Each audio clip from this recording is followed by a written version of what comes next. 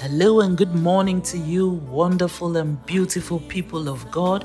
It's a privilege to come your way this morning on today's Pill, a time where we draw strength from the Word of God. My name is Lois Owecho-Ame, and the scripture for this morning is taken from 2 Corinthians chapter 1 and verse 4.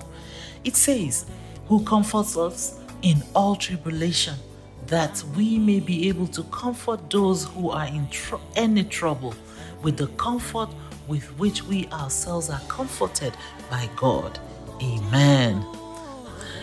Beloved, your experiences are not for you alone.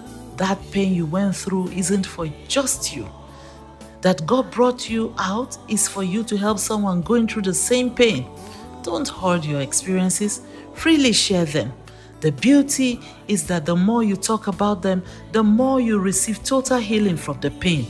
He has comforted you so that you will be a source of comfort to others.